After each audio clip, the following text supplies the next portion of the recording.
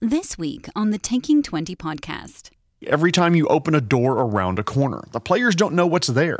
Is it a lost treasure? An abandoned cafeteria overrun by yellow mold? The characters don't know, and honestly, revealing that to the players is one of my favorite parts as a DM. Wherever you are and however you're listening, thank you for downloading the Taking 20 podcast, episode 208, part 2 about dungeon crawl adventures.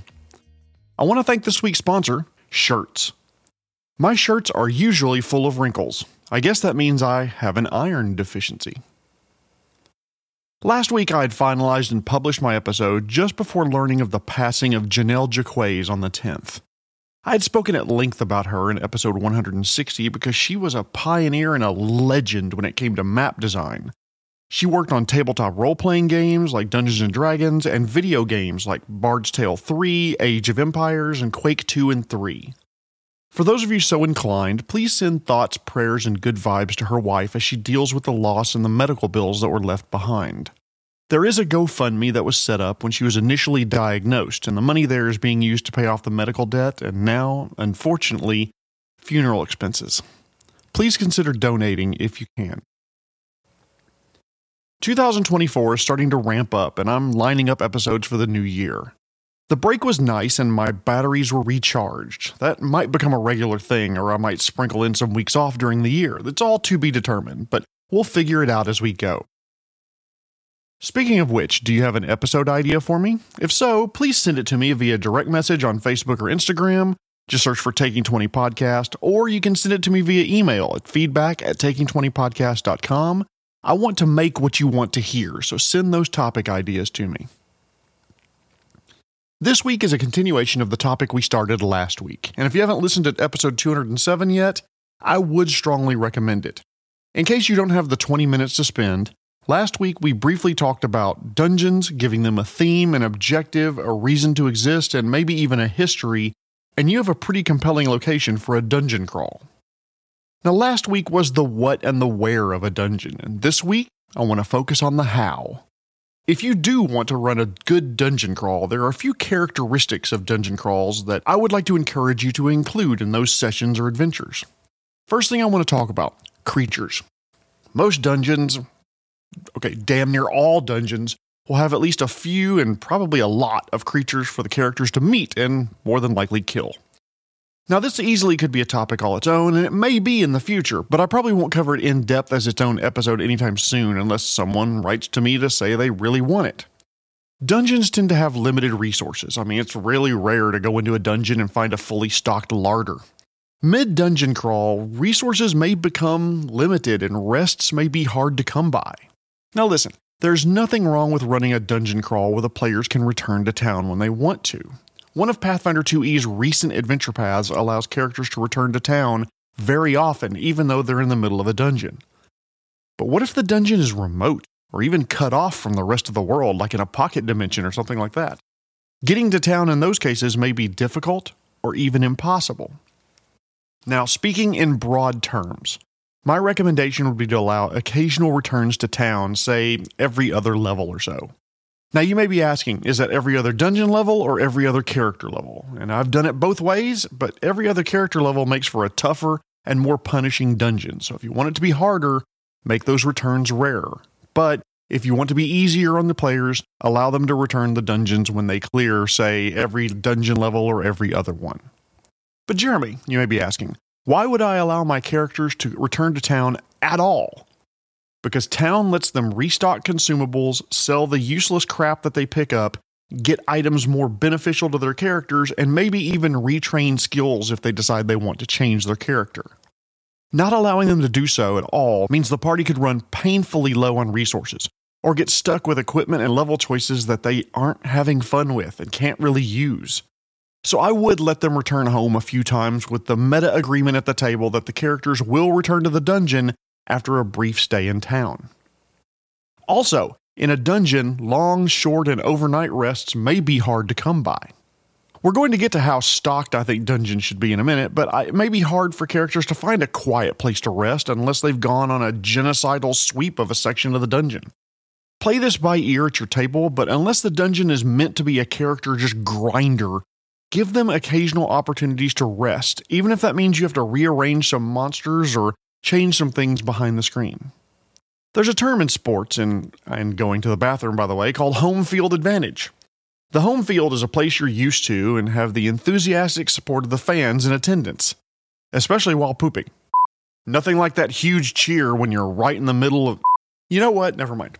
If monsters stormed the character's home castle, the characters would have that home field advantage. They know the layout and where the traps and choke points are of their home base, if you will. And they may even have a really good idea already how to defend their home turf. In Dungeons, however, the characters are on the monster's home turf, and it should feel like it.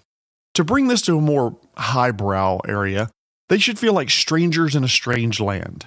The intelligent monsters are probably familiar with the layout, the tricks and traps, the quickest way to get from A and B, and where the choke points are where they would have the advantage in a fight. Make the characters feel this disadvantage they may have and realize that, hey, they're not in Kansas anymore.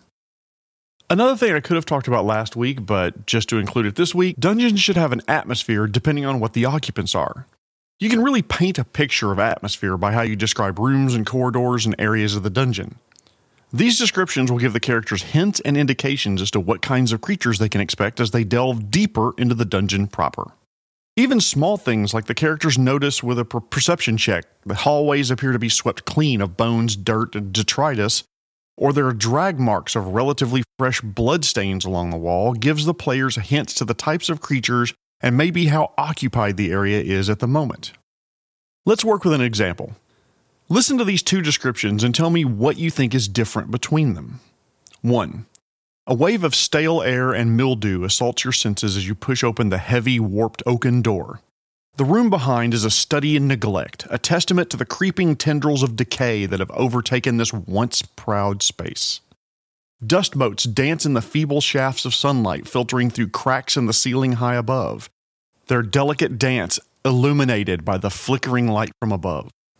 The walls are slick with grime, moss, and lichen, and the corners are filled with cobwebs spun by unseen arachnids, sticky strands cascading down to the threadbare tapestries hanging below. The scant furnishings that remain speak of a boisterous past long since faded. A splintered table, its surface scarred with gouges and burns, sits overturned in one corner, its legs askew. And a half-dozen clay mugs, some bearing faded insignia, lie scattered around. In another corner, a lute leans against the wall, its strings slack and dusty. Now compare that to number 2. A wave of air greets you as you open the heavy carved oaken door. Sunlight filters through windows in the ceiling, bathing the room in a mosaic of light. Despite the age of the room's contents, everything appears well maintained. Polished granite walls, devoid of grime, shine like obsidian mirrors. The air is crisp and invigorating, carrying the faint scent of beeswax and wood polish, a testament to meticulous care. A sturdy oaken table, its surface blemished but obviously cared for, stands ready for feasts or strategy sessions, decorated with clay mugs with faded but recognizable guild insignia. Around it, sturdy chairs with intricately carved backs worn smooth by countless people sitting there offer a place of rest. And in the corner, a lute leans against a music stand, its strings gleaming with recent polish, promising melodies yet to be played. In the first, there probably aren't intelligent creatures around to maintain the contents, or the intelligent creatures have no concern for item maintenance. And in the second, someone or something is keeping the room clean and prepared. Why? And more importantly, who? Use your descriptions of rooms and contents like this to serve as foreshadowing for the characters. That way, maybe their characters are experienced enough to recognize such hints and you can give them additional information. Furthermore, I think good dungeons have dynamic and wandering monsters. Not every creature should be sitting in their lair waiting for the characters to show up and kill them. Lair fights are fun, don't get me wrong, but it's also fun to round a corner and see a kobold scouting party, or bugbears coming to see what all the noise is about, or even a displacer beast that's been hunting the party and is surprised when they double back. This results in encounters that aren't in ideal conditions for one or both of the sets of combatants. Suddenly, the wizard and cleric are on front line because something came up from behind and no one heard it in time, Or the characters may have to spend precious actions shuffling around to fight in a more advantageous position, or they may just strategically retreat to a room to spread out properly. Wandering monsters make the world feel more alive, even if you're just picking or rolling an encounter from behind the screen from a book or list on the table. Consider including those in your dungeons to sprinkle in a little bit of excitement. When it comes to dungeons, by the way, bigger isn't necessarily better. In my interview with John 4, he talked about compelling dungeons that could be only 5 rooms in size. You can knock out one of these dungeons in a single session, and if you're running a dungeon that isn't part of the main quest or one that the characters just took an interest in out of the blue, you may want to roll out one of these small dungeons to get it completed and move on to the next more quote-unquote important area for the characters to explore. There's nothing wrong with having some quick and dirty dungeons to pull out when you need them in case there's something unexpected happens. But if you do have a sizable dungeon to run, it's easy to feel overwhelmed. There are 50 rooms here, and I need to put monsters and traps in all of them, and I don't know what to do. Do I just throw zombies in 4 of them? No, you absolutely shouldn't. The good news is there's nothing wrong with leaving some or even most of the rooms in the dungeon completely empty except for quote-unquote window dressing. For these empty rooms, have a brief description and maybe an object or two in there, like a bent copper coin or a lonely rusted dagger, something like that. These empty rooms, by the way, can be used to tell a story, whether it's a tragedy that befell others or a hint at something to come. For example, the room contains the remains of knives and other instruments that were used in a less genteel time by less moral people to extract information through infliction of pain. A section of stone appears to be discolored as if by some liquid that pooled there for an extended period of time. Just like that, you've hinted that this was a torture chamber in the dungeon's previous life. Want to change it and make it a hint of what's to come? Add this line. Although the instruments in the room are rusted, they are still laid out in a meticulous fashion as if they're still in use today. That could hint at a pain demon or some other monster that uses these torture instruments in battle or for its own corrupt amusement. Let's move to a less gruesome example. This room appears to have been abandoned in a hurry. Warm amber hues from hanging lanterns and strategically placed lamps cast long shadows, creating an intimate atmosphere. Plush couches and pillows arranged in clusters invite you to lounge and sink in. Richly colored fabrics like jewel-toned velvet and embroidered silk add a touch of opulence to the room. At the center of the room is a large hookah with 4 smoking pipes leading to the piles of brightly colored pillows and couches. Gentle wisps of smoke waft upwards from various pipes and bowls and hoses with just a hint of mint and rose in the air. With that description, you have a hookah bar that was recently abandoned because of... what? Monster incursion? Police raid? Some necromantic ingredient in the tobacco that killed the smokers and caused them to rise as undead? Need the dungeon to be older? Then the hookah has long since gone cold and the pillows and couches are threadbare and left near worthless by the ravages of time and weather. Why hasn't it been reclaimed or thoroughly looted previously? That's a question you'd better have ready in case the characters start digging to figure that out. It's a good idea to have a variety of creatures in your dungeon if it makes sense. For example, a long-sealed crypt could obviously have undead in it, but vermin could have made its way in through the various cracks and holes that appear due to natural settling of the dungeon and movement of the earth around it. Goblins could have settled in the lower level while automatons or golems roamed the top floor. The goblins know that the upper floor is off limits because of the dangerous automatons that roam the area, and the automatons may not be able to open the sealed stairwell from their side.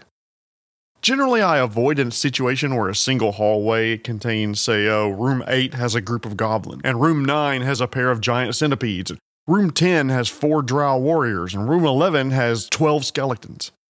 Wouldn't 2 or more of these be trying to kill each other? Even if the drow or goblins are scouts and hiding in their room, waiting for their chance to escape, how do you explain the other groups? You probably shouldn't have every room with undead have consecrated doors and arches because that means they can't escape, because that seems to make no sense. You can always hand-wave monster variety, discard verisimilitude, and say the monsters are there because they're there.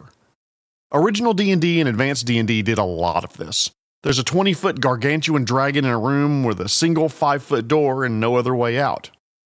How the hell did it get in there? What does it eat? Who cares? It's there, time to kill it. Your players may not have any desire to worry about the realism in their RPG game, but for groups that do think about these things, consider it as you're creating and populating your dungeon. But how can you add variety while maintaining a touch of realism? Dungeons can have multiple groups or factions living in it, separated by a divider or a locked door or a DMZ or no man's land. The dungeon has a huge crack running diagonally through it from an earthquake that happened a long time ago. On one side are a group of Darrow or Dark Dwarves who have tunnels leading deep underground to their city of Karamirn 20 miles away. They have difficulty crossing the chasm created by the earthquake because there's a group of lizard folk who have taken up residence on the other side. And that other side contains the actual entrance to the underground structure. Each faction has set up defenses on their side of the chasm and repel any attempt to cross. Both sides are harassed by, let's say dark mantles that occasionally fly in from hidden nesting grounds. And just like that, you have two intelligent factions and at least one type of monster that could be encountered when the PCs enter the dungeon. If you're struggling to find monsters, by the way, for 5e or Pathfinder 2e, you can always open the various monster manuals and bestiaries and start combing through until you find a monster that appeals to you. If you're looking for monsters in a particular environment like forest, dungeon, etc., then your ease of doing so may be related to the game system that you're using. In the resources of the episode, I've included a link to a tool created by Donjon, that's Donjon, that can filter 5e monsters by native environment. It is handy if you need creatures in a pinch that would make sense in underground or abandoned building or in a swamp or wherever the adventure is taking place. Paizo, for good or ill, has done away with a lot of the location-based attributes of creatures, and that makes them not as easy to find. In the resources, I put a link to the entire creature database published on Archives of Nethys. You can do some searching there, but you may just have to pick a creature that could make sense and use that. It's a cave troll, or a forest chul, or a desert wisp, and make minor adjustments to the creature if needed, but you may not have to make any changes at all, just drop them where you need them. Use these tools to add a little variety to the types of creatures that you throw at your party. After all, variety is the spice of life, and the spice must flow. Many dungeons, at least most of them that I've played and designed, tend to ramp up difficulty the deeper you go into the dungeon. Is this necessarily realistic? Not really, not necessarily, but it stands to reason that if this is a Minotaur maze or a Kobold Warren or Merfolk City, they would put their strongest guards around their most valuable treasure, be that gems, a magic item, a holy relic or location, or just their non-combatants and young. I would think that door duty for the exterior of the location would be reserved for fighters that are somewhat capable, but are either weaker than those protecting the valuables or they're individuals who couldn't be trusted around them. Give the door duty group some ability to alert the occupants and likely some ability to do damage at range, and that's a good opening encounter for any dungeon. But as the party goes deeper, they're likely to find lieutenants and elite troops and those that are more capable. If the door duty alarm is sounded, they're likely to be armed, armored, and ready to repel the invaders. But if not, you may be able to catch them by surprise, getting that squad commander and her troops during dinner, or the leader while they're taking a constitutional on the toilet. All of this, of course, culminates in a boss fight with support creatures and possibly minions. By the way, minions like the things I talked about in episode 45, not the annoying little yellow shits that were funny at first, but now we're in way too many movies. Another thing that makes dungeon crawls fun is the feeling of discovery every time you open a door around a corner. The players don't know what's there. Is it a lost treasure? An abandoned cafeteria overrun by yellow mold? A ramp trap that falls down when too much weight's on it and the metal barbs stick up from holes in the floor, turning it into a sliding cheese grater? The characters don't know, and honestly, revealing that to the players is one of my favorite parts as a DM. It's like watching someone open a present that you know what it contains. Is it that console game they've been wanting, or is it a confetti cannon? You know, and they're about to find out. I get the same feeling as playing games like Civ and RPG computer games where you have this area that's hidden or obscured until you go there.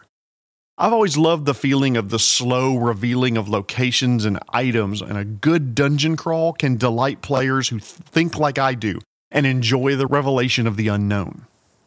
Now, I've saved the hard stuff for the end, and don't do that when you're drinking, though. Liquor before beer, never I've been told to get back on topic, so kids, be sure to ask your parents about drink.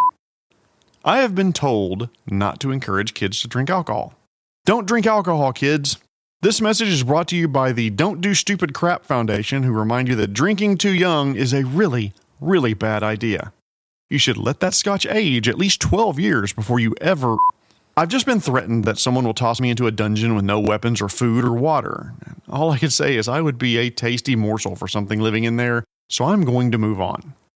Now, the rest of these tips are tougher to execute well, and if you are new to the hobby of dungeon design, you may want to save these until you've really mastered the other tips I've talked about. Dungeons work out better when you give the PCs incentives to keep exploring. As I discussed last week, the reason may be as simple as there's treasure here or the dungeon's there, and that's all the incentive you need to keep the PCs interested in the dungeon. There's a quote by Gary Gygax that dismisses the need for incentives and says, you should tell the players that the dungeon's there and they want to go explore it, period, end. I'm not going to say that's wrong. Your group may operate that way, no problems. However, you may want to consider giving your PCs a reason to be there. Last week I talked about using MacGuffins as reasons to explore a dungeon. Re-listen to episode 207 if you want more detail on that method. There's nothing wrong, by the way, with using hints of treasure or the dungeon being a source of some sort of threat. That's always a safe place to start, but it's not your only option. Someone may pay the players to map a dungeon for some group's or leaders' future use. They may want to make sure that the military fort in the Grey Grid Mountains is usable, so they send the PCs out to clear it out. Boom! There's your incentive to explore. Another good one to use, sparingly though, is for the PCs to be dropped in the middle of the dungeon by a magic portal, an earthquake, a teleport spell gone awry, or whatever other reason you can cook up to drop them in the dead middle of a dungeon. The incentive? Explore and find your way out so you can go home. Another thing I think that is good for dungeons is that I think they're better with a boss fight, a good boss fight. Some creature or leader at the end that is bigger and tougher than rank and file creatures that exist in the other parts of the dungeon. Maybe worshippers or tribe members or weaker creatures that the boss could easily beat up. When I'm designing a dungeon from scratch, by the way, I usually plan this first. The PCs are entering the Twilight Caverns to get the golden breastplate of Daman Rashid. Great! Who or what will be wearing it at the end? The Goblin King, the Khan Sisith of the Serpent Folk, the Drow General? Or will it be in a room protected by a tough monster like Construct Guards or an apex predator like a Beholder who just enjoys the shiny look of the breastplate? Or maybe even the horde of a dragon. Design a tough monster that will be the heart or the back end of the dungeon. Give it an interesting environment to be in. It's protected by minions, if that makes sense. Maybe even can throw levers to set off traps, or there are periodic eruptions of lava, but the fire elemental isn't just immune to it, it loves it. If I've piqued your interest and you're thinking about running a dungeon crawl in the near future, I want to point you to an article on D&D Beyond that I'll link in the resources. It's called 10 Tips for Running Your First Dungeon Crawl, and it has great information for dungeon crawls regardless of the game system you're using. Give that a read as you're preparing to subject your PCs to the horrors of a deep cavern, or forgotten tomb, or decrepit building that has become the lair of a sea hag. Make your dungeon dynamic. Don't be afraid to leave some empty rooms in the design. Give PCs incentives to explore. Slowly ramp up the difficulty with a variety of creatures, culminating in a boss fight. And I'd be willing to bet that you and your players would have fun doing that dungeon. Do you have a topic idea for me? Send it to me via post, comment, direct message on social media, or email, and I'll do my best to get it slotted into a future episode. Tune in next week when I'm going to talk about something that will be music to the ears of some of my hardworking DMs and GMs out there. Tips for giving your game master the night off. Before I go, though, I want to thank this week's sponsor, Shirts. Did you know there's a special type of shirt that's made just for farmers? I bet you're thinking I'm talking about overalls. Nope, they're crop tops. This has been episode 208, part 2 of Dungeon Crawls. My name is Jeremy Shelley, and I hope that your next game is your best game. The Taking 20 podcast is a Publishing Cube media production. Copyright 2024. References to game system content are copyright their respective publishers.